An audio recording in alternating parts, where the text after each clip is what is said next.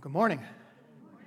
One of the things that we're currently trying to teach in our house is what I would call it the concept of if-then. And I don't mean that in the sense of like consequences, like punishment when you're parenting, but I mean it in the sense of like understanding that if you do certain things, like blessings will come upon you, right? So we're teaching a 4-year-old like the silliest little things, like if you eat your dinner, like there is cake on the other end of that dinner, right? And that's a good thing. But one of the things that's challenging is as kids develop, like for a while, all they see is the then, and the if is a insurmountable obstacle, right? So like to us, like eating some dinner for a slice of cake is a small price to pay. But for someone who's 3, 4, 5 years old, that's an insurmountable challenge. And one of the things that happens is when you offer a younger child, do this and get this, what happens is they will fixate on the get and then immediately want the get and not be able to focus on the if. If you do this, then this comes, right? That connection between these two is one of the harder things to teach as children develop. And so, for instance, one of the things that we struggled with the other day, I was home alone with the kids, and I was going to say, let's go get some donuts and go to a playground because it was nice out. And I said, Grandma, if you go potty, we will go get donuts and go to the playground. I want donuts. I know. If you go to potty, you will then get in the car with me and go get donuts and then go to a playground. I want it now. Yeah, like we're ready to leave. Like just go potty, like 2 minutes. And meltdown. I want it now. Like, and it's not, I don't say this to embarrass him as my kid or anything. It's a natural kind of part of child development. Any kid goes through this. But the connection of how easy it would be to accomplish A to get B is something that just doesn't seem to stick, right? It became, I want donuts and playground, complete and utter meltdown. It's amazing how quick he had to have the thing that he didn't know was an option only 5 seconds prior. Right? I think the fascinating part is that he was so fixated on the then that he could never even grasp the it. Like, I don't think potty even registered as a thing within his mind. Now, I don't say this to embarrass him. I think it's because this is an example that's indicative of how we a lot of times act as the people of God. See, we've been going through these minor prophets in this series called Messengers, and this morning, the messenger that we look at sees really this reality of life of the Israelites and speaks into it. He sees the struggle between the if and the then on a spiritual level. And so we're looking this morning at the prophet Zechariah. Zechariah, just some background before we get into the whole if-then. We get the author right in verse 1. It tells us that it's Zechariah, and he's the son of Barachiah. And the genealogy of Barachiah traces all the way back to the priestly line, starting with, going through Levi and others. And so Zechariah is within the line of the actual priesthood at the time. And so he's got kind of a claim, a well-known name there, and would be somebody who would have already been well-respected in the line of the priests. And so there's that. We also learn his fate. If you actually looked at Matthew 23, it talks about Zechariah. And one of the things we learn is that later on, after his prophecies, he was actually murdered in the temple for a lot of the things that he said. He was murdered and betrayed in the temple. And so his end is not one that we would wish upon anybody, right? The date of the book is actually the almost exact same date as last week when we looked at the prophet Haggai. As a matter of fact, Haggai and Zechariah, they were contemporaries. They worked together. They would have known each other. They would have prophesied together. They would have been in communication with one another among the Israelites at the same time in the same place. It'd be like having like two pastors in a church in a sense, where they're both communicating in a lot of ways the same truth, but with some unique differences, right? Haggai mainly wrote in a span of 4 months at the very beginning of when they were supposed to really kind of nail down, start like building the temple. They had started and not finished, and he really pushes that. So Haggai's book is short and sweet and 4 months long, and it's just this ode to guys, get the temple built. And then it just kind of stops there. Zechariah starts at the same time and has the same message.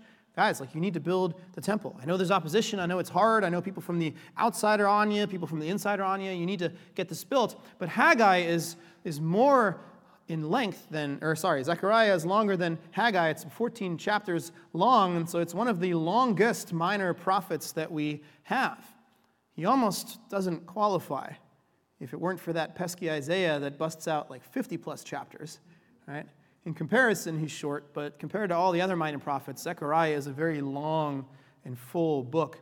And one of the things we see is that Zechariah, while he starts in 520, Zechariah goes all the way, at the very least, past 515 BC. And we know that because we know that in 515, the temple is completed. The task that Haggai had set the people up for is accomplished. And we actually know that it was March 15th, 515 BC, based on the dating of King Darius at the time of Persia. We can, just like with Haggai's origin, we can figure out exactly what day the temple was done, and there was a celebration that happens, and Zechariah is preaching to a people both on the side of get this done, and then talking to them after they have gotten it done. And so a lot of what was written in Zechariah is clearly written after the completion of the temple. And so we know that his preaching, his prophetic ministry was not just a couple months, but many, many years. And after the temple is complete, what we see in the people of God is this real period of longing and kind of an aura of disappointment. Because when they were told that they can go back, one of the things that came with it, if you read through the book of Ezra, is promises about how the Lord would restore all things, how they would be restored to a glory that is even greater than what they had left, and how the Lord would do all of these things. There's all these promises of God lingering in the air, awaiting to be fulfilled. And when the people get back, they're obviously disappointed in the rubble. They hesitate to build the temple, but now the temple is done, and these promises, these grandiose promises of God, aren't seeming to be happening, really. And so Zechariah is speaking into that disappointment that undergirds the life of the people. They've heard these post-exile promises, and they're just not seeing them become a reality. And so Zechariah is speaking to a people who have finished the work that it seems like the Lord had called them to do, and they're wondering, where is all this stuff that's due me? Right? In the opening verse, he immediately hints, we'll unpack it when we get to the main, what I believe are the main chapters, but in the opening verses, 1 through 4, he kind of gives a preview of what God has to say about this disappointment and about the promises to come. And so later we'll dive in deeper, but for now let's just look at this, and you can stay seated. It's in the 8th month, this is just 1:1, Zechariah 1:1. In the 8th month, in the 2nd year of Darius, the word of the Lord came to the prophet Zechariah, son of Berechiah, the son of Iddo, saying, the Lord was very angry with your fathers. Therefore say to them, thus declares the Lord of hosts. Here's the key. Return to me, says the Lord of hosts, and I will return to you, says the Lord of hosts. Do not be like your fathers, to whom the former prophets cried out. Thus says the Lord of hosts. Return from your evil ways and from your evil deeds. But they did not hear or pay attention to me, declares the Lord. All right. And so Zechariah here speaks this phrase, return to me, and I will return to you. Right? And initially that would have confused the readers. What do you mean, return to me? We've been back for decades. You exiled us, and you brought us back. At this point, it's been like over 25 years since we've been back. What do you mean, return to me? We're here. Right? We came back and we listened to Haggai. He said, build the temple, stop building our house, start building your house. We stopped building our house, we started building your house. Your house is done. I know it's not as great as it used to be, but it's pretty cool nonetheless. Here you go, God, like we've done what you've asked of us. Right? And so Zechariah saying, return to me and I will return to you, is almost kind of like a slap in the face. Right? And so it's way more lame of a temple than the first, but they're okay with that. And so we ask ourselves, we did what you wanted, the if, right? Where is our glorious reward, the then? Right? We did the thing, where's our donuts? Right? Is kind of the attitude of the people that Zechariah is trying to speak to. And so when he says, return to me and I'll return to you, their response is, well, we're already back. What more do you want from us, Zechariah? We're getting tired of these prophecies. It's like no matter what we do, we can't get God to be happy, right? And you see that the frustration that's undergirding everything just starts to bubble up. Now, the rest of Zechariah seeks to answer this question as complexly as humanly possible. Zechariah is not a simple book. If you're a new Christian, I would not recommend it as your first read. As good as it is not an easy book. And the reason it's not an easy book is because what follows, starting in chapter 1, verse 7, all the way through the end of chapter 6, and we won't read those today, but you can, is a series of really bizarre dreams that Zechariah has. Right? And if you look at them, they seem chaotic, even though they're really organized. Right? The first and the eighth dream are the same. The second and the seventh dream are the same. The third and the sixth and the fourth and the fifth, they're kind of parallel dreams. And in Hebrew, poetry or whatever, we call that a chiastic structure. It's done for emphasis. And so we didn't have things like exclamation points back then. And so they wrote in certain ways to accomplish the things that we just do with exclamation points. Which, by the way, like 90% of us overuse in emails, right? Amen? Who here would like to see less exclamation points in life? Yeah. Not everything is important, guys. Right? But that's what we see here, this series of dreams, and what the dreams really amount to, and we won't spend that much time on them today, is a vision, an overall picture of the promises that God has made and is making to his people. And so the people say, we've done the if, where's the promises? And the response in the rest of chapter 1 through 6 is a reiterating of the promises. Right? And so Zechariah has asked, well, what else do we have to do? We want the promises. And Zechariah's response is, well, here's what the promises are. Right? Let me recap them all for you. And at the end of chapter 6, when we move into chapter 7, one of the things we'll see as we read in just a second is the people are going, well, we know what they are. And so they're even more frustrated because they're like, we're asking when this is happening, and all you did was just repeat it back to us again. We've heard what the promises are. When will they come? What do we have to do? Do we have to build another temple? Does the temple need a yard? Is it not landscaped properly? Like, what else is there? And so in Scripture, this comes across as something, very, very kind of passive-aggressive. And so when the people in chapter 7 come to Zechariah, they ask this, like, where the heck are you, God? In a very kind of calm, demeanored, passive-aggressive way that you wouldn't even really pick up on if you didn't know how to read kind of Hebrew writings of the time. But here's what it says. This is in chapter 7 of Zechariah. In the 4th year of King Darius, the word of the Lord came to Zechariah on the 4th day of the 9th month, which is Chislev. And now the people of Bethel had sent Sherezer and Regem-Melech and their men to entreat the favor of the Lord, saying to the priests of the house of the Lord of hosts and the prophets, should we weep, or should I weep and abstain in the 5th month, as I have done for so many years? Doesn't seem to be anything weird in there, right? Here's what's happening. So the people, when they had been exiled, they started to fast on a regular basis. God didn't ask them to do that. They just started to do it ritualistically.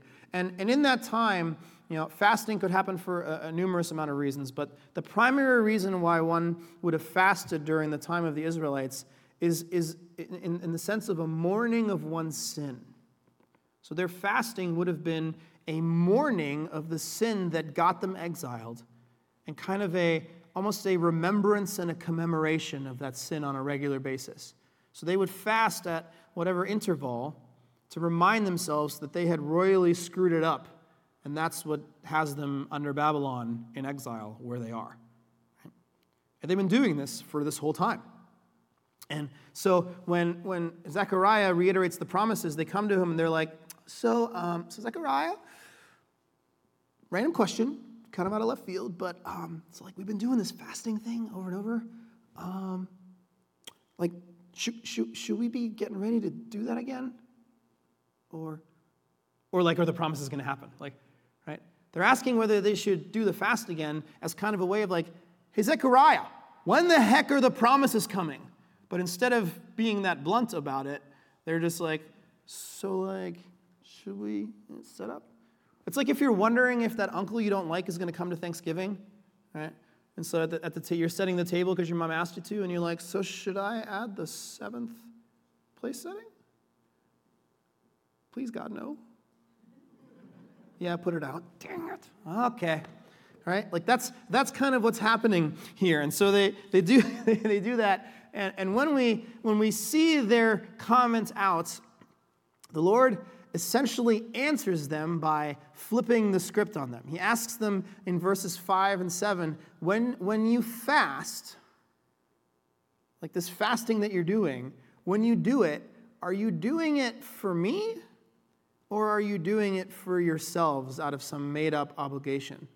Because I never asked you to fast in the first place.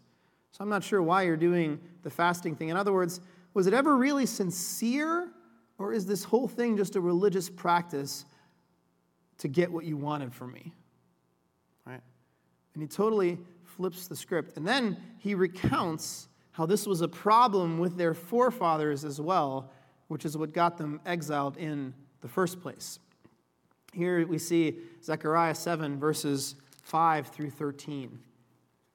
Is it 5 through 8 through 13, sorry. Verses 8 through 13. And the word of the Lord came to Zechariah, saying, Thus says the Lord of hosts, Render true judgments, show kindness and mercy to one another. Do not oppress the widow, the fatherless, the sojourner, or the poor, and let none of you devise evil against another in your heart. But they refused to pay attention, and they turned a stubborn shoulder and stopped their ears that they might not hear. They made their hearts diamond hard, lest they should hear the law and the words of the Lord of hosts, and sent by his Spirit through the former prophets. Therefore great anger came from the Lord of hosts. As I called, and they would not hear, so they called, and I would not hear, says the Lord of hosts.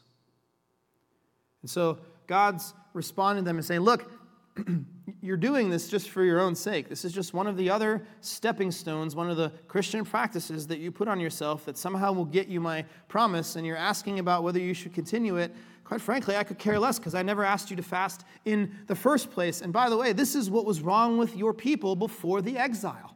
You just did whatever you were supposed to do out of obligation. But one of the things he says is, verse 13, as I called, they would not hear. So when they called, I would not hear. He goes, whatever they were doing, I didn't actually have their ear.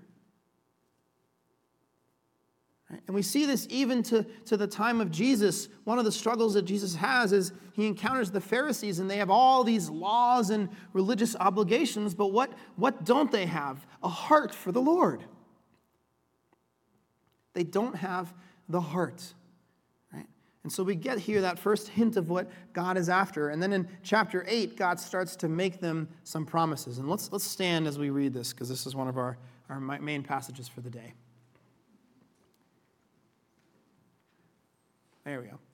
This is starting in verse 14 through 19. For thus says the Lord of hosts, as I purposed to bring disaster to you when your fathers provoked me to wrath, and I did not relent, says the Lord of hosts. So again, I purposed in these days to bring good to Jerusalem and to the house of Judah. Fear not. These are the things that you should do. Speak the truth to one another. Render in your gates judgments that are true and make peace. Do not devise evil in your hearts against one another, and leave no false oath, for all these things I hate, declares the Lord. And the word of the Lord of hosts came to me, saying, Thus says the Lord of hosts, the fast of the 4th month, and the fast of the 5th, and the fast of the 7th, and of the fast of the 10th, shall be to the house of Judah seasons of joy and gladness and cheerful feasts. Therefore, love truth and love peace. The word of the Lord. Have a seat. It's hard sometimes to figure out which one of these we stand for. And we always just try not to have too many up-downs. But here again, that which was disaster will now turn to good. And then 18 and 19 is the key issue here. The fasts that you did in mourning, they shall be done in joy and gladness when my promises are realized. So what's God doing here? He's turning their original question, upside down, right? They're asking, God, when is the kingdom of God finally going to be real for us? And he is effectively telling them how the kingdom is going to function. And here's what he says. People, instead of asking when the kingdom's coming, maybe you should ask yourself, when are you going to be the kind of people that find themselves ready to be a part of such a kingdom? Rather than keep asking me, when am I going to fulfill my promises to you? Right? Maybe your focus ought to be on, how do we become the kind of people who best live in that kind of a kingdom and press into that reality as the people of God? In other words, back to the opening verse of the book. Return to me and I will return to you. He goes, if you want my promises in life realized, I need you. And I don't need some ritualistic obedience that's somehow robotic that you do as like a get this for this. It's not a tit for tat with me. I want your heart. I want you to return to me. And they're like, well, we have returned. He was like, yeah, but not really. Right? You ever know a couple that like is just rife with marital trouble? They've somehow been together forever, and you just question, you're like, you're married, but you're not really. You just coexist in the same house. Like you're here, but you're not here. Right? A lot of times, what God is saying is that's how they were living. They were here, but not here. They were going through the things. Build the temple. We build the temple. Do the fast. We did the fast. Wait, you didn't even ask us to do the fast, but we did it anyway because we decided that that's what you want us to do. And so we did the thing that we thought God wants from us because it's easy to do. How many of us go through ritualistic things in our Christian life because we think that that's what God's expectation of us is, right? I do these things because I think that's what God is pleased by. When the reality is, does he have your actual heart? Do you really belong to him? And the Israelites were doing the things that were asked of them, but their hearts weren't after God. They still wanted his promises and nothing else. And that's a real problem. And so God is challenging them. If you start acting like the people that are worthy of the kingdom, then I'll bring the kingdom. Take it down just a little bit. I'm hearing a little bit of a funk. So he's after their hearts, and they are after his blessing, and they're trying to figure out what task do we have to accomplish, and they figured that the temple was it, but it wasn't, right? Haggai pestered us and all these things, and God is saying, my if isn't some task list, my if is your heart. And the obvious question then becomes, well, now what? Because as Christians, what do we have? What does God tell us that we have when it comes to our hearts? We have hearts that are broken. This is the hardest part of hearing the words of Zechariah. He goes, I want all of you. And you say, well, we don't have that ability within ourselves. Right? If God wants our heart, we aren't able to give it to him. And so if we read Zechariah 7 and 8, we have this rejoicing over the promises of God. We're told how to get the promises, but we have to face the realization as God's people that we are sin-stained and actually can't go after the promises, right? We can try to walk in obedience, and we should do that, but we should trust him a little more each and every day, but we should be more in tune with God's desires today than yesterday, but sinful hearts are sinful hearts. I don't care how hard you try to obey the Lord, to attend more Bible studies, to be more active in church, to tithe 10%, whatever your metric is of what gets you to be a good Christian. I don't care how hard you try, you still have a jacked up heart. You can't change your heart. You can change external behavior to a degree. You can look more Christian to other people, but at the end of the day, you still have a selfish, wretched, broken, filthy, dirty rag of a heart. Right? So how are we going to return to the Lord with all of our heart when our hearts are busted? And fortunately, the whole remainder of the book of Zechariah from 9 through 14 addresses that to a degree. And it paints a picture of the future reality, right? Check out just Zechariah 9:9, which one you already likely know. This is a verse that most of you will read and go, oh yeah, I remember this one. And two, we read this at Easter, sometimes at Christmas, but usually at Easter. Rejoice greatly, O daughter of Zion. Shout aloud, O daughter of Jerusalem. Behold, your king is coming to you. Righteous and having salvation is he, humble and mounted on a donkey, on a colt, the foal of a donkey. Do you recognize that passage from Easter weeks or from Advent weeks? Sometimes we read it alongside of prophecies of Isaiah at Christmas time because it prophesies the coming King Jesus, and it actually prophesies the triumphal entry when he rides into Jerusalem on a donkey rather than a war horse like you would expect him to. Right? Zechariah is prophesying the coming of Christ. And when we read about Jesus' triumphal entry in the Gospels, they are quoting Zechariah 9:9. Go through the Gospels and look at the cross references. Zechariah 9:9 shows up all over the Gospel writers. They're hearkening back to what he's saying. Of all the minor prophets, Zechariah is the one who talks about Jesus more than anyone. As a matter of fact, among all the prophets, really, Isaiah is the one that kind of has him beat a little bit. Isaiah talks about Jesus more than any other prophet. But Zechariah is a close second. And to him, this coming king that he talks about in the very next chapter 9 is the answer to our heart problem. Because your heart is filthy and can't be fixed. But he comes bearing righteousness and salvation. Jesus is coming. He goes, guys, you can't do what this passage in 7 and 8 asks you to do. And Zechariah says, yeah, I know. And here's chapter 9. The king is coming. And guess what? He's bringing new hearts with him. He's bringing us the new hearts. And so the book of Zechariah is this wake-up call to the people, but with a monumental promise they haven't really heard yet. God is saying through this prophet, return to me and I will return to you. Stop checking your religious boxes and give me your hearts. And if you want the kingdom and its blessings, then start acting like the people who are worthy of it. And by the way, you can't. And so I'm going to send a king to give you a heart to make you able to. I want your heart. I don't know how to give it. I'm going to take care of that part too.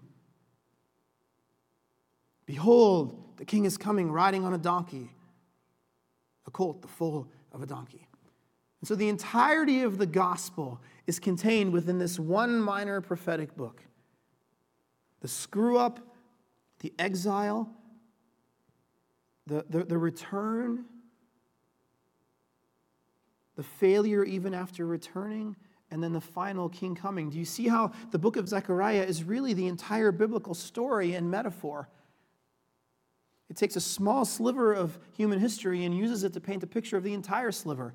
The people were in disobedience. Adam and Eve failed. The people were exiled. Adam and Eve were banished from the garden. The people were brought back and they were asked to rebuild. Jesus comes. God calls them to be the people, right? But they still fail. And the promise isn't yet fully realized. They're living in this time when they're doing what they're supposed to be doing, but the promise still seems so far away. Does that sound like us today? We know the promise is made. We know that Christ will come again in glory to reign, and we're wondering, when the heck is it going to happen? He says, guys, give me your hearts. I've sent my son to enable you to, so that you know how to do it. All right? The book of Zechariah is a little sliver that really paints a picture of the entire book of Scripture from Genesis all the way through to Revelation. Right? And the question that you have from Zechariah, the challenge that I give to you is just really simply this. Will you receive this new heart? Will you allow the Lord to take a hold of the wretched heart you have and to replace it? To be a new creation, to accept that gift? And will you live and just press into this new identity that you've already been promised to receive? And with that power, with the Holy Spirit undergirding every move you make and every choice you make and every thought you have, the way your mind works, with the Spirit spiritually renewing you each and every day as you continue to grow in His likeness, will you simply return each day anew a part of yourself to Him, and He will return to you? It's the promise of Zechariah, it's the promise of the Lord. It's the promise of every single dot and iota of the breadth of his holy scriptures. Return to me, and I will return to you. And if you don't know how, I'm taking care of that part too. My Spirit will enable you. Let's pray. God, we thank you. We thank you for these glimpses of the gospel that we get even within one of these minor prophets.